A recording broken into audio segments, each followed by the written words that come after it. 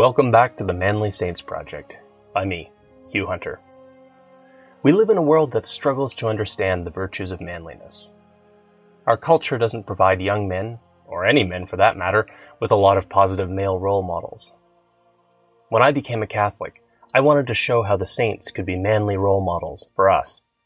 My weekly exploration of manly saints became the Manly Saints Project. If you enjoy my work, please consider signing up and supporting me on Substack, or click the links in the show notes to buy me a beer.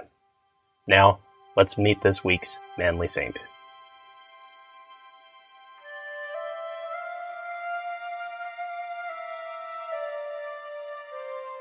Join me today to meet the very angry, very witty man who translated the Bible into Latin. Name: Eusebius Hieronymus, or in English, Jerome. Life: 340s to 420 AD. Status: Saint. Feast: September 30th. Our story opens in Bethlehem, in Palestine, in a quiet little monastery far from town. At least, it's usually a quiet monastery. Today there is a lion in the courtyard, and he is roaring ferociously. The monks, terrified, stay inside. But the abbot is so fierce, so fearless, so downright ornery, that he stomps out to tell the lion to shut up. And when he gets there, he realizes that the lion isn't angry, it's in pain. The abbot, of course, is Saint Jerome. And the lion, following what was already an old literary trope, has a thorn stuck in its paw.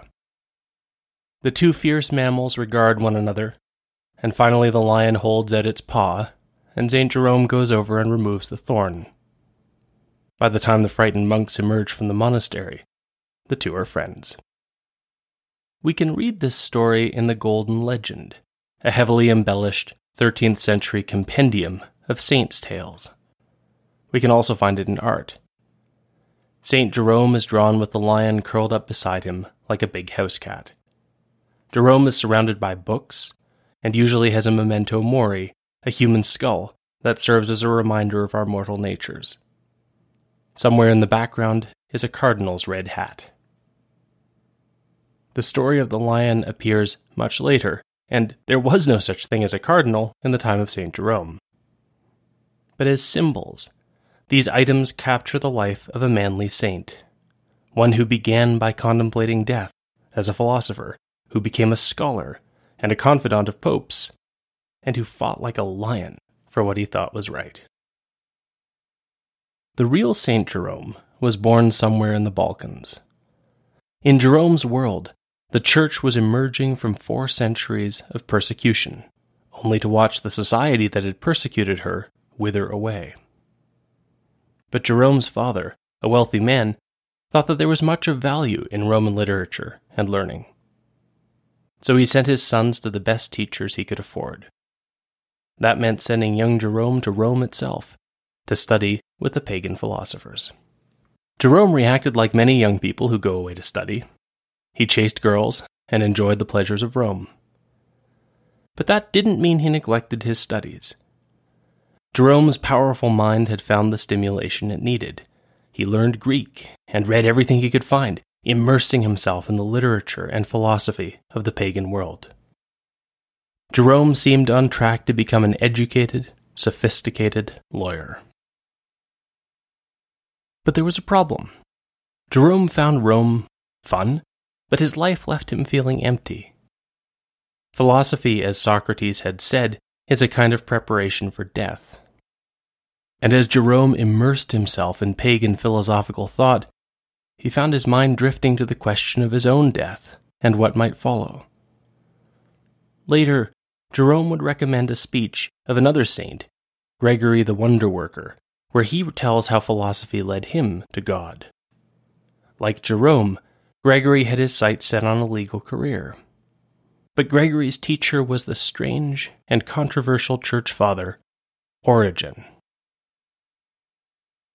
St. Gregory describes what many young men feel when they are first exposed to philosophy, the strange compulsion of an argument.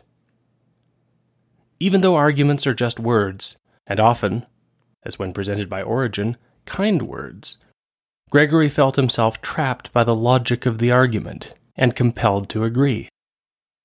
It was fascinating and strange. He wanted more.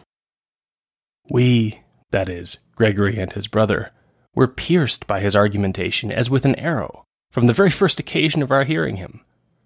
Somehow or other we found ourselves quite unable to withdraw from Origen's arguments conclusively, and thus were always drawn toward him by the power of his reasonings, as by the force of some superior necessity. But Origen wasn't just introducing Gregory to philosophy. Origen understood that a Christian education leads from reason into faith, and that the love of wisdom leads to the love of the one who is truth. Soon, Gregory's plans to become a lawyer seemed much less interesting than they had before. And thus, like some spark lighting upon our inmost soul, love was kindled and burst into flame within us, a love to the Holy Word, the most lovely object of all, who attracts all irresistibly toward himself by his unutterable beauty. And being most mightily smitten by this love, I was persuaded to give up all those objects of pursuits which seemed to us befitting, and among others, even my boasted jurisprudence. I wonder whether Jerome saw himself in this story. For young Jerome, there was no Origen to guide him along the way. It was just that the more Jerome thought about his mortality, the more he became convinced that the fast life he was enjoying could not be all there was. Jerome was conflicted. He would wander through graveyards to force himself to think about death. Finally, he made his decision and was baptized. The remainder of Jerome's life would be lived within the church. Now that he was a Christian, Jerome threw all his energy into study with a new focus. His studies took him all across the Roman Empire, and when he was in Antioch, modern Antakya in south-central Turkey, he went to live in the desert as a hermit. Jerome stayed there for 5 years. He began to write. He found a converted Jew who would teach him Hebrew. When he emerged from the desert, he was called to the priesthood. Jerome would continue writing for the rest of his life. When we read his writings, we can understand why people reacted to him as they did. Jerome was fantastically educated. He's always dropping in verses from the pagan poets, or observations from classical philosophy. Jerome's faith was unwavering. He was careful and kindly with those who came to him looking for spiritual guidance. But when Jerome encountered heresy, or lukewarm priests, or bad behavior among Christians, he saw red. After leaving the desert, Jerome felt himself drawn back to Rome. He knew he was an angry man. He regretted his anger, and frequently did penance for it. But for us, all these centuries later, it's hard not to smile at the encounter between a corrupted church and God's angriest saint. When Jerome arrived in Rome, he found plenty of things to be angry at. He blasted Christians who lived luxurious lives. He blasted priests who were more interested in food and status than in God. He blasted the wealthy priest Onassis for everything from his lifestyle to his weird-looking nose.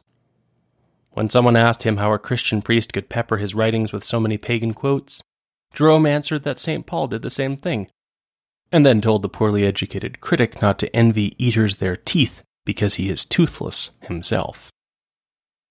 Many people thought that Jerome's hardline piety and take-no-prisoners approach was just what Rome needed. The corrupt churchmen hated the attention he was drawing. One man, though, who took notice was the Pope and future saint Damasus. He invited Jerome to become a kind of secretary and assistant, not a cardinal because there was no such thing, but in his inner circle.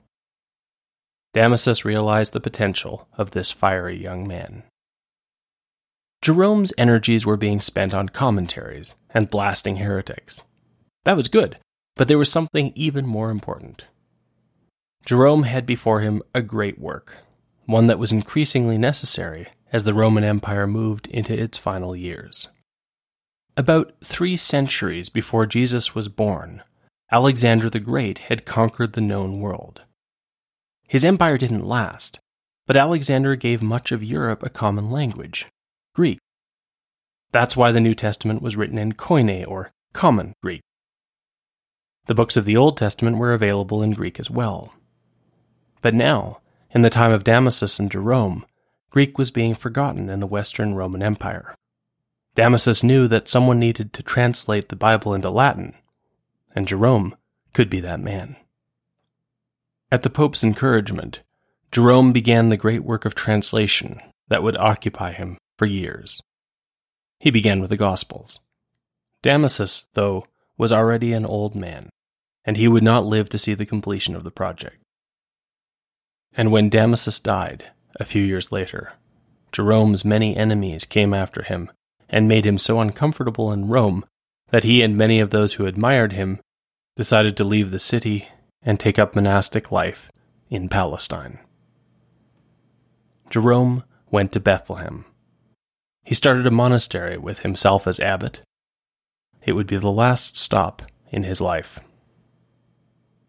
Out in the desert, Jerome had lost none of his forceful personality. He was attacked by a cleric named Vigilantius. Jerome responded fiercely, starting with the man's name. Vigilantius? The vigilant one? More like Dozy Antius, Jerome started, dictating the reply in just one evening. He revels with worldlings and declaims against the fasts of the saints. He plays the philosopher over his cups and soothes himself with the sweet strains of psalmody while he smacks his lips over his cheesecakes. That's just a sliver of section 1. There are 17 sections. Meanwhile, an up-and-coming thinker from Africa, Augustine of Hippo, wrote Jerome a letter, but unfortunately parts of the correspondence were lost in transit and reached Jerome as rumor. Jerome didn't like that. He told the younger Augustine to reread the boxing match in the Aeneid, where the cocky young boxer challenges old Entellus. Entellus doesn't want to fight. His best years are behind him, he knows, and he gets knocked down at the beginning. But as his blood heats up, the old man knocks out the young one and pummels him on the ground until the hero Aeneas himself intervenes. The prize is a bullock, and Entellus, still filled with battle rage, sacrifices it with a skull-crushing punch to the bull's head. Augustine knew the Aeneid too, and sent a conciliatory letter, and he and Jerome got along. Mostly. In his monastery in Bethlehem, Jerome received the news from the empire, and it was not good. He knew that Rome was hopelessly decadent. He had been complaining about it for years. But even Jerome was not expecting the horror and collapse that this decadence would bring. Jerome had done more than most to try to fix the problems in the church and in the city of Rome. He had failed. By the turn of the 5th century, the corrupt, unpatriotic Romans were no longer willing or able to keep the barbarian armies out of their territory. First the Visigoths, then others, poured into the Roman homeland. In 410 they sacked Rome. We know what Jerome did when he heard the news, because he himself tells us. He wept. Jerome's mentor and friend Damasus might be dead. Rome might be collapsing, but Jerome still had a task. He worked through the Old Testament. The Bible that emerged from his work would be called the Biblia Vulgata, anglicized as the Vulgate. It is still read today. Every few generations, scholars criticize St. Jerome's Vulgate for this or that. They're probably lucky that St. Jerome isn't responding to their opinions. And then the criticisms are forgotten, along with the names of the critics, and St. Jerome's great work goes on.